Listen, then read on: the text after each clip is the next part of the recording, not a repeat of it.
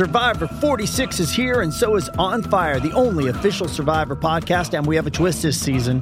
The winner of Survivor 45, Dee Valladares, will be joining us every week. We're going behind the scenes of the biggest moments, the how and the why things happen, and the strategy and analysis you can only get from someone like me, a Survivor winner. Listen to On Fire, the official Survivor podcast, wherever you get your podcast. This episode is brought to you by Hyperice, the leader in advanced warm-up and recovery technology. They have tons of innovative products, like Venom-heated wearables to help soothe sore back muscles, Normatec compression boots to speed up recovery and increase circulation, and Hypervolt massage guns to improve mobility. Loved by athletes like Naomi Osaka and Erling Haaland. Try them yourself. Get 10% off your order with the code MOVE at Hyperice.com. With threats to our nation waiting around every corner, adaptability is more important than ever. When conditions change without notice, quick strategic thinking is crucial. And with obstacles consistently impending, determination is essential in overcoming them. It's this willingness, decisiveness, and resilience that sets Marines apart. With our fighting spirit, we don't just fight battles, we win them. Marines are the constant our nation counts on to fight the unknown. And through adaptable problem solving, we do just that. Learn more at marines.com. Yeah. Hi there, it's Simon Hughes and Simon Mann. It's the Analyst Inside Cricket. It's been a busy week of cricket, a busy weekend with England, of course, in action in New Zealand and winning that thriller in Wellington. Also, the Australians beating South Africa and some argy-bargy going on both on and off the field. And later in this programme, we've also got an interview with Stephen Finn talking about the art of one-day bowling, the art of white ball bowling. He's involved in the Pakistan Super League at the moment, and also why white ball cricket maybe offers something for bowlers in the future. Maybe, some players are opting for white ball contracts. But, Simon, we should first look at the England match against New Zealand and how Chris Woakes really held his nerve, and actually so did Tom Curran in a way as well. England's weakness in the death bowling has been at least partly solved by that performance. It was a really fascinating game at the Westpac in Wellington on Saturday. Since our last podcast, of course, England have had two victories because they won convincingly in Mount Maunganui last Wednesday. That was a brilliant all-round performance from England. Their fielding was superb. It's the best I've ever seen them field, I think, in a one-day international. Run-outs, they caught superbly, and then they were pretty ruthless with the bat. OK, you might say they could have knocked them off 2 down rather than 6 down, but there was a pretty ruthless performance. Completely different game in Wellington on Saturday. A horrible pitch, but in a way that added to the drama. Kane Williamson batted superbly. He was just better than anybody else, far and away better than anybody else on the day. And then it came down to that really tight finish. England got lucky because of that run out of Santner. How were they going to get him out in this series? They hadn't done so until then. And then the deflection onto the stumps from Woakes, and that opened the door for England. But you're right, Curran bowled excellently in that penultimate over and in previous overs as well. England seemed to like him at the end. They're trusting him. They're giving him that responsibility. And then Woakes 15 off the last over. He got one ball wrong when he bowled a slower ball that was a half tracker, and Williamson hit it to the short boundary, and then for the most part he got it right, bowling full with long on and long off in long straight boundaries, and it was much harder for Kane Williamson to take New Zealand over the line. Brilliant for Williamson, though. He didn't deserve to finish on the losing side. You pointed out about the slower balls, and it's always a calculated risk bowling slower balls in the last few overs, and Tom Curran was impressive actually because he selected the right time to bowl it, and obviously you can always say that in hindsight. If your slower ball goes out of the park, then you think it's the wrong option, and I've certainly got the t-shirt in that sense. But if you bowl it at the right time and the batsman misses it, as Williamson did, then you immediately think you're vindicated in your calculated risk. I suppose the key to it really was that I think Woakes, although he has got a couple of slower balls, the slower off break is just playing into a right-hander's hands, because even if he's done by the pace, he can follow through with his big hit over the leg side and connect.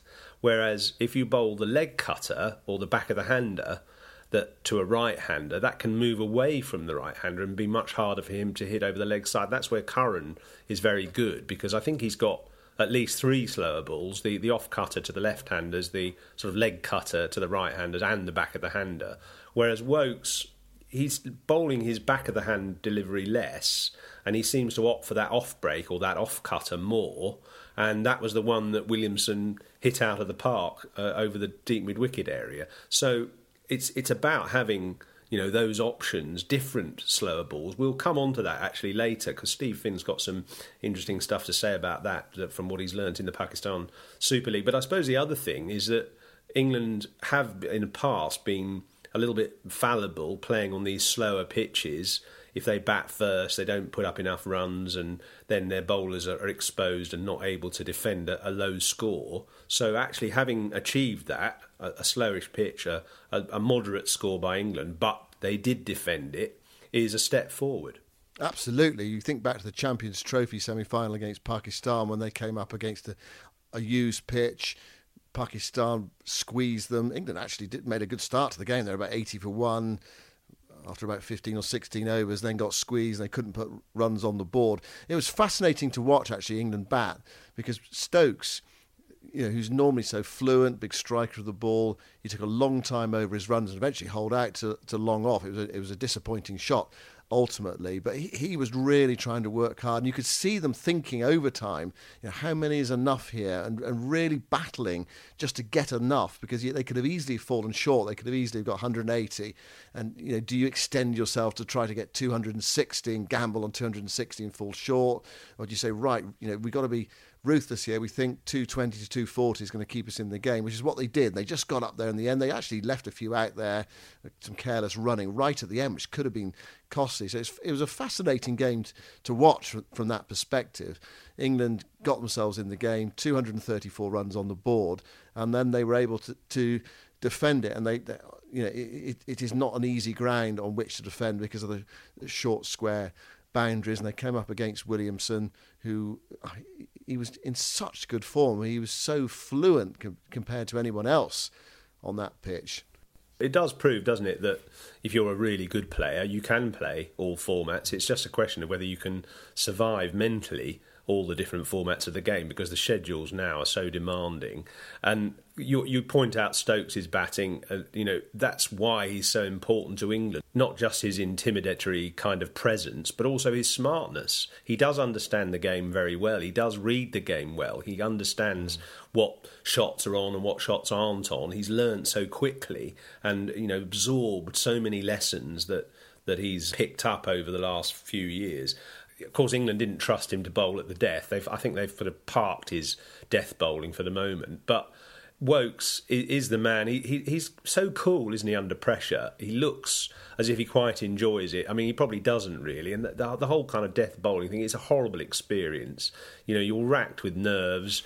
The tension in your body can obviously impact on the ball you deliver. And if you just get that Yorker a foot wrong, it's a half volley or a full toss and it goes out to the park. So somehow being able to almost take the emotion out of the situation and be as cool as you can, and I guess also be philosophical and know that some days it's going to go wrong, but when it goes right and you win a game like that with 7 to win off 3 balls and you hold your nerve and you win, it's such an exhilarating feeling. I'd say better than sex, actually.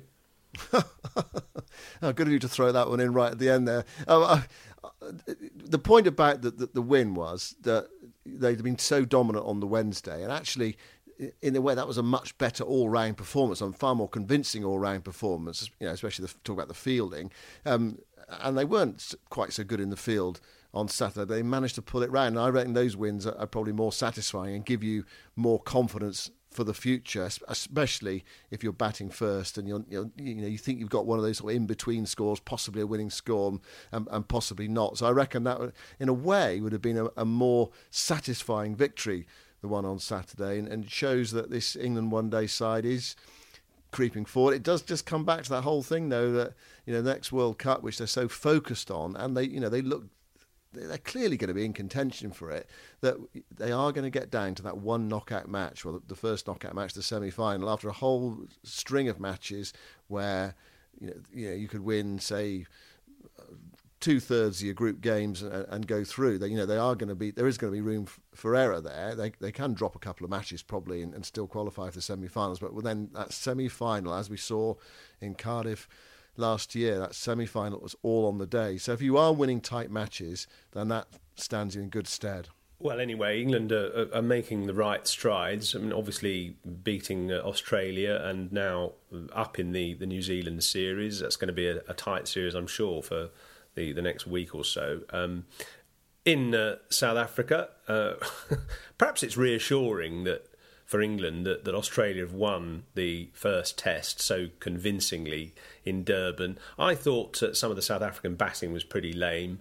The first innings they got bowled out for 160 odd by Mitchell Starc bowling his reverse swing, and I mean he is good at bowling that reverse swing from round the wicket, but I thought the South Africans handled it pretty poorly. There was some fairly naive shots played, and I don't know why batsmen are not more kind of conscious of what Starc is looking to do, going round the wicket and angling it away towards the slips from that angle, bowling to right-handers, trying to get them bowled or caught behind, and they seem to still be lured into these sort of fairly loose drives. I mean, he's very good at it, but some of the batting's a little bit disappointing. And then obviously they finished off the South Africans in the second innings, but it was a fascinating session or two of play.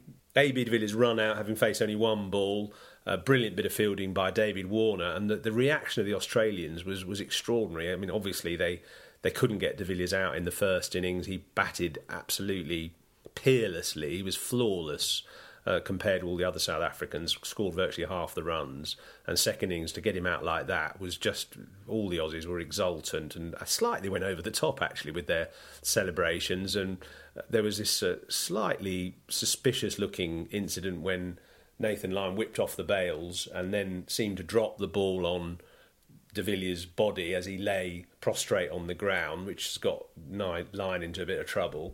And Warner himself, really, really over-exuberant celebrations of that wicket, and it spilled over into some kind of dressing room or sort of tunnel confrontation with Quinton de Kock, which has got him into trouble. So it's all kicking off in South Africa for this first test. And actually, it sort of made me think. I wrote a piece last week about stump mics and all the words that go on round the bat and how the Aussies have wanted it turned down because they don't want all this language or comments being broadcast live. I think, personally, it should be turned up. I think it's interesting. It's part of the game that has become so integral particularly to the Aussies when they play. And actually, a lot of the comments are inoffensive and quite interesting and can be quite funny. It's the sort of mental disintegration that practiced by Steve Waugh and all his compatriots onwards. And it's just little lines that they come out with can really, I think, add to the coverage and make it more interesting and more compelling. I personally think that obviously if there's swearing and things like that, players will get into trouble, and maybe there should be the same rules governing players and what they say during the hours of play as there are on commentators. If you swear as a commentator or say something offensive, obviously you get into trouble, and that should apply to players as well. But there's a lot of stuff that goes on the field which they say which could be interesting and add to the coverage. What do you think about that? Well, in one sense, I agree that it brings viewers closer to the action if they can hear what's going on the field. Of course, Australia subverted that, didn't they, by when the mics were up, or the commentators in the commentary box could hear it. They could hear the Australians plugging their sponsors. In other words, they were making sure the mics were turned down because they probably don't want the mics to pick up some of the things they are saying because they are quite aggressive, quite verbally aggressive on the field. If you keep the mics up the whole time, then you could argue that stops that happening. The other thing is, what are the sanctions if players are plugging their sponsors? The ICC then have to act in that situation as well.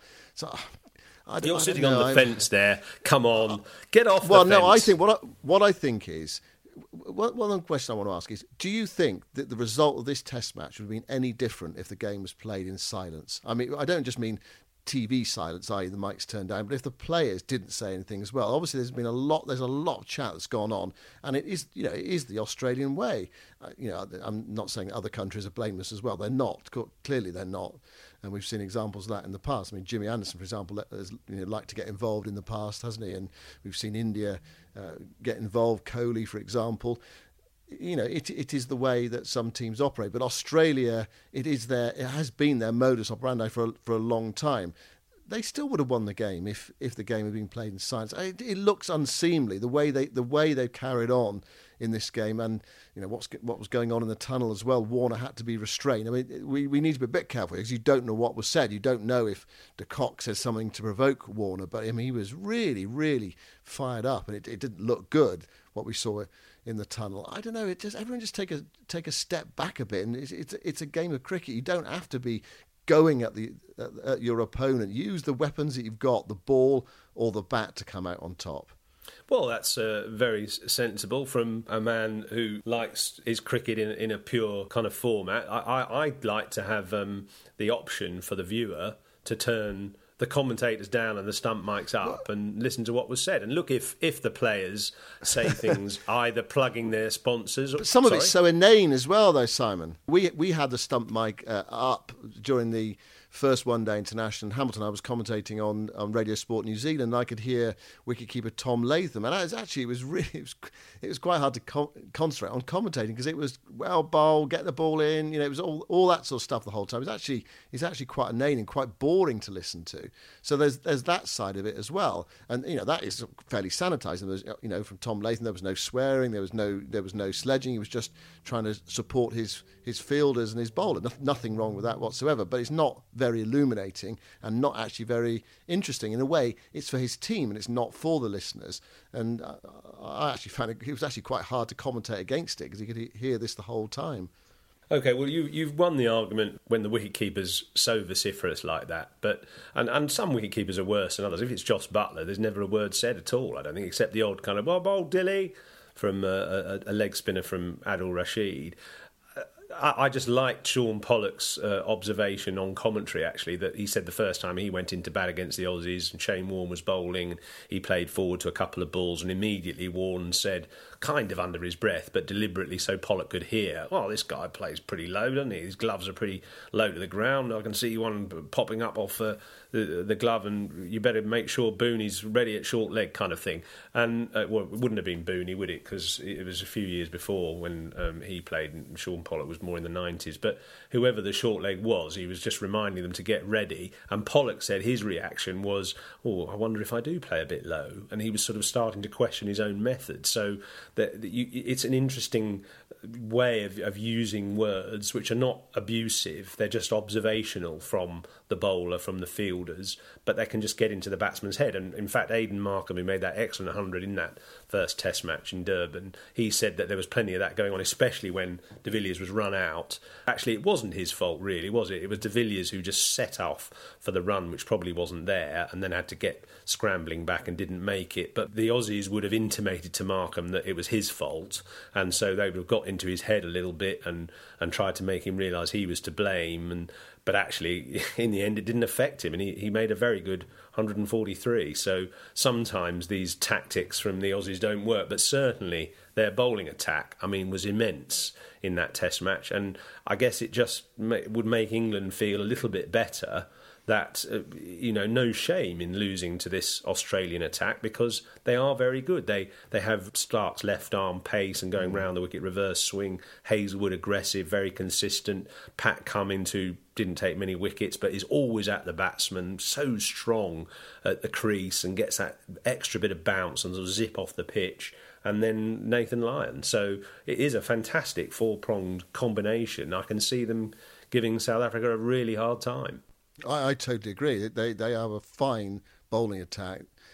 I don't know why they carry on like pork chops, really. It's just why do you need to do it? Let the cricket do the talking. I'm just going back to your point about Shane Warne. I agree. There are interesting things said on the cricket field. Perhaps you should have a highlights programme with just the interesting sledges rather than all the mundane stuff that goes on, all the tedious stuff that goes on out there on the field.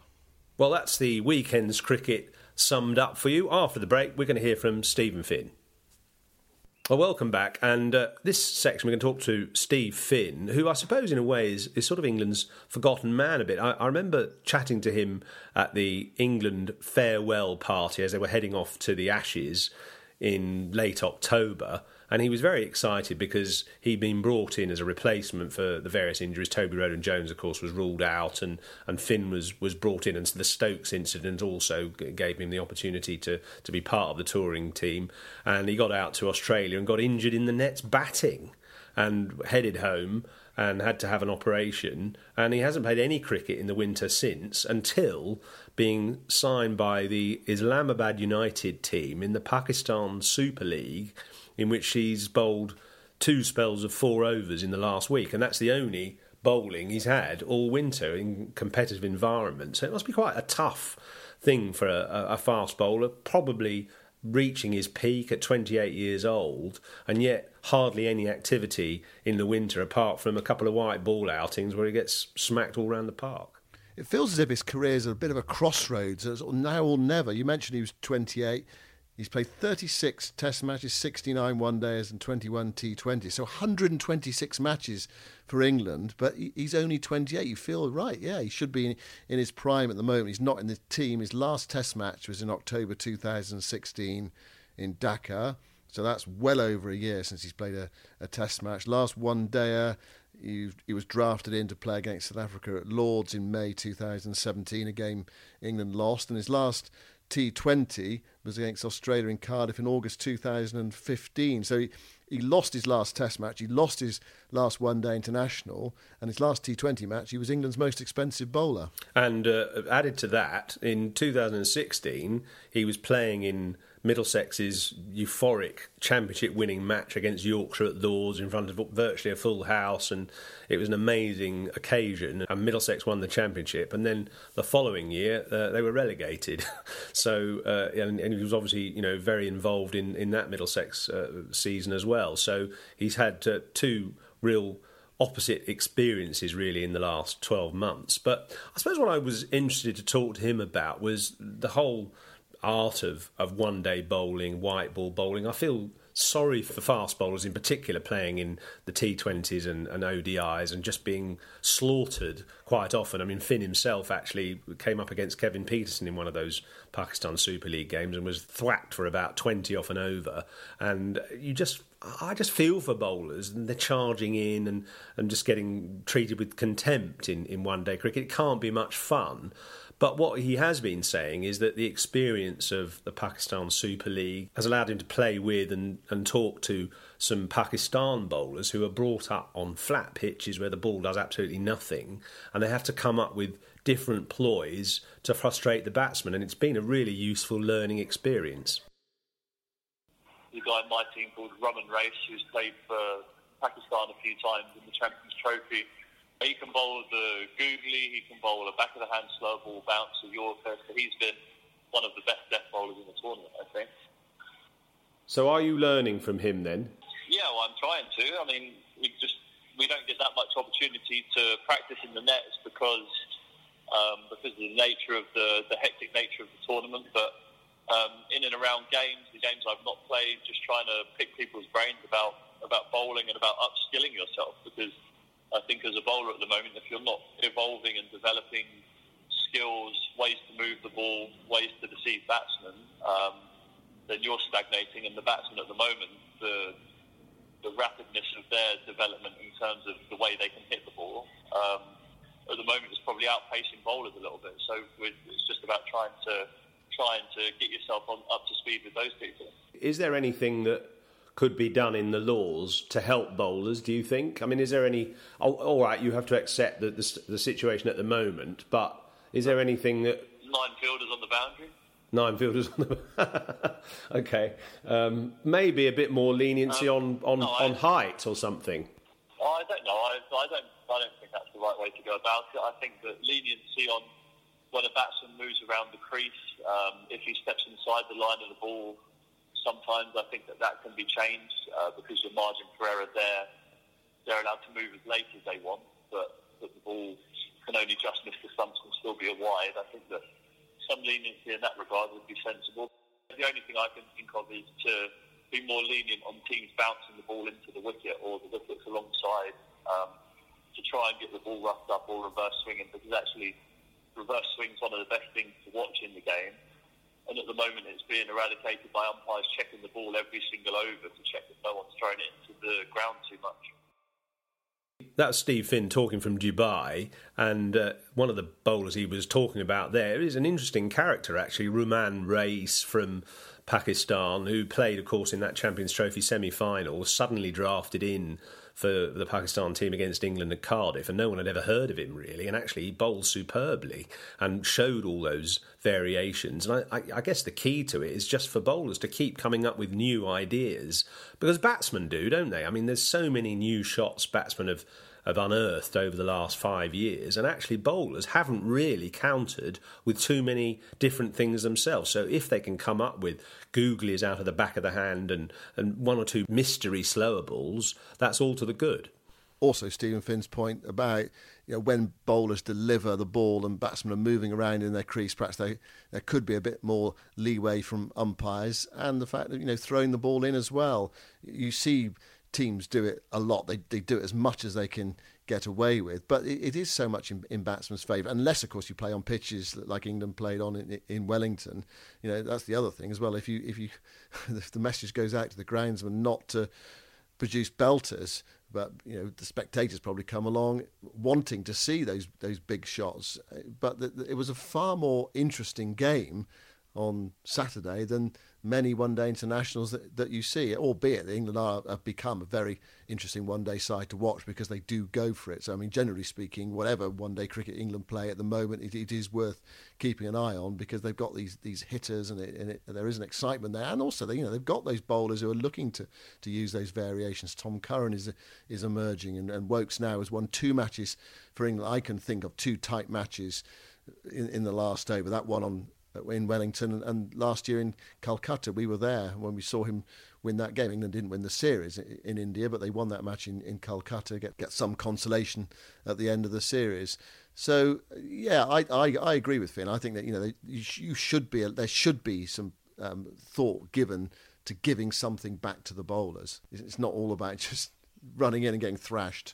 Quite, and actually it really irritates me that the umpires are so pernickety about this throwing the ball in on the bounce. And I mean, why can't you do that? I think that's quite imaginative. It's not scratching it, is it, or deliberately damaging it in some way with your fingers. It's actually using the skills of the game to bounce the ball into the wicketkeeper, aiming for a rough patch, on the outfield or one of the used pitches or whatever. And actually, there's an opportunity there possibly for an extra run. It might land in a foothole and bounce in a funny direction and create an overthrow. So in a way, I think it's just an interesting aspect of the game that the umpires are trying to be overzealous about, and it does, as Finn says, reverse swing is an interesting phenomenon in any format of the game, which does pose the batsman a different question, and it makes these lower scoring games quite intriguing, because suddenly a couple of wickets can fall and the game changes, instead of it just being one-way traffic and ball paying total homage to bat. I suppose it's interesting for Stephen Finn. His career must be at a bit of a crossroads, really, because he would have had those big hopes of playing in the Ashes dashed by that silly injury, and there's now a queue of fast medium bowlers trying to get into the England side. So it was interesting to ask him how his future is panning out in his mind. At the moment, I've got great desire to help Middlesex get back into the First Division of the County Championship. I've still got Test aspirations of my own. Which I think that as long as I have those aspirations to represent England in Test match cricket and have the desire to play and help the county that I love, Middlesex, in achieving things in red ball cricket, then I will always play red ball cricket. But as soon as or whenever I feel as though my Test aspirations are done, I suppose you'll have to look at yourself in the mirror and ask what you actually want, or where the game's going at that stage. Is there anything that can be done, do you think, to keep hold of more people in county cricket? Should there be more prize money, or to stop people leaving the red ball game? At the moment, if you want to buzz from playing cricket and you want to play in front of a big crowd, you have to play 2020 cricket. There's no one comes to watch county cricket really, apart from diehards. And yeah, I think that I don't know what's happening with this new TV deal from 2020 onwards, whether there'll be more money in the game to try and entice people to stay and play that form of cricket. But at the moment, the pace the game is moving. I think that 2020 cricket is going to be a more prominent force moving forward. But I mean, from a satisfaction point of view, surely for you, just in a for your more personal point of view, the satisfaction of playing 4 or 5 day cricket must outweigh 4 over spells or 10 over spells in white ball cricket. Sometimes, not necessarily. You can take pride in performances in 1 day cricket. Especially when you feel like you're up against it a little bit. When you come out of the other side of those, having done well, it's always very satisfying. So, and also it's a short career. Like what I don't think people understand, or maybe people who played in the past don't understand, is the game is more intense now. Fact, you have to look after your body to prolong your career. Playing 14, 16 championship games a year and then everything else at the same time is not the best thing for your body, or making the most out of your career, and you have to make a decision. At the moment, I choose to play red ball cricket because I still have aspirations in that. But as soon as I feel as I don't have aspirations in that, then you start to look down other avenues. So I think that what he's saying there, in a way, and it's a fairly obvious point, which is often overlooked, is that it's tough being a quick bowler, whether you're playing red ball or white ball cricket, and you have got a short career because of injuries, and he's had quite a number himself, and so it's understandable actually that you would look at white ball cricket in the future when you get to that sort of late 20s, early 30s.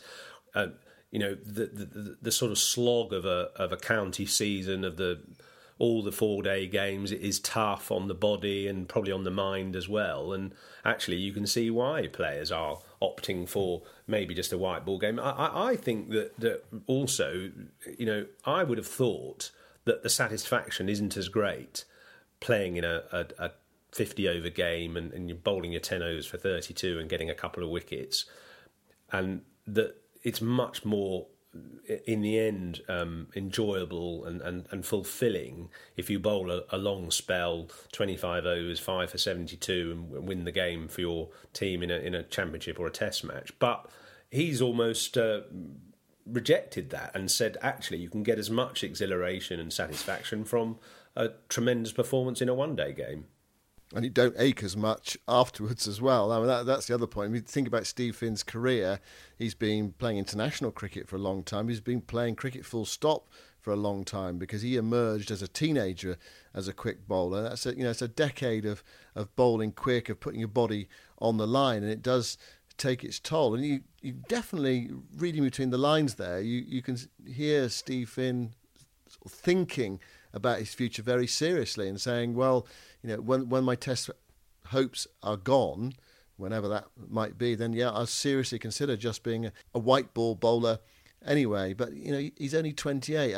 We come back to that point we made towards the start, that most bowlers at 28 are still in their prime. Jimmy Anderson, of course, is 35 and talking about playing even longer. So I mean, it's about, I suppose, different bodies, different lengths of careers, but you can definitely see the allure, especially for a quick bowler, of playing white ball cricket, even though you're in for some punishment.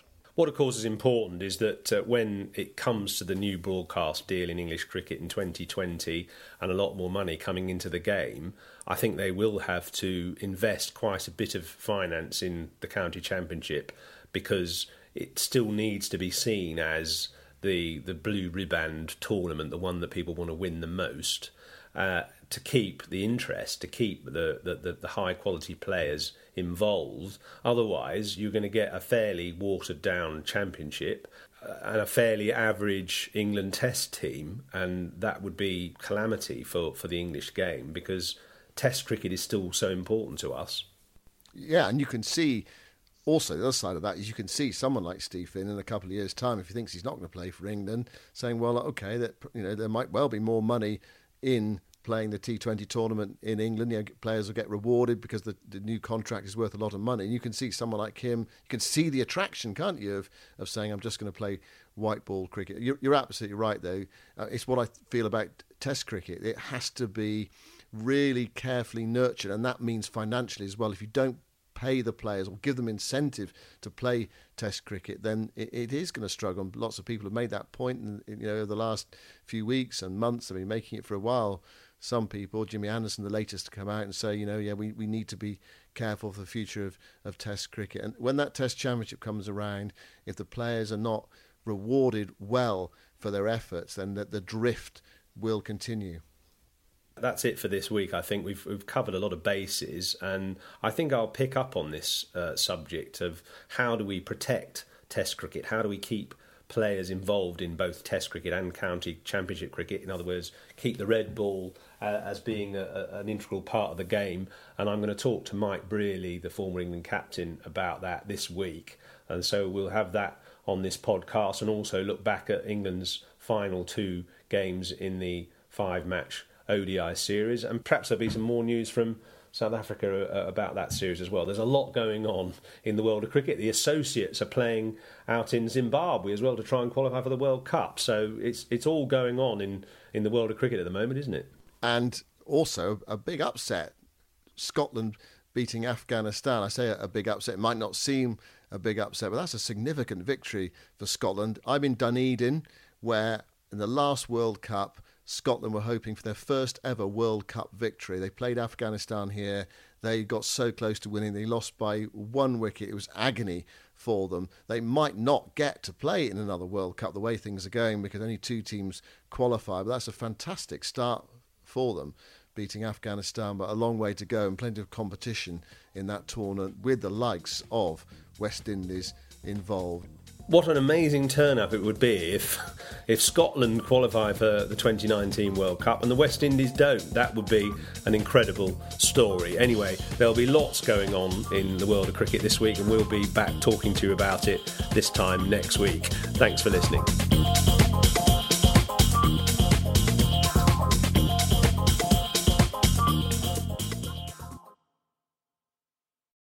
Sports Social Podcast Network. Catch those springtime vibes all over Arizona.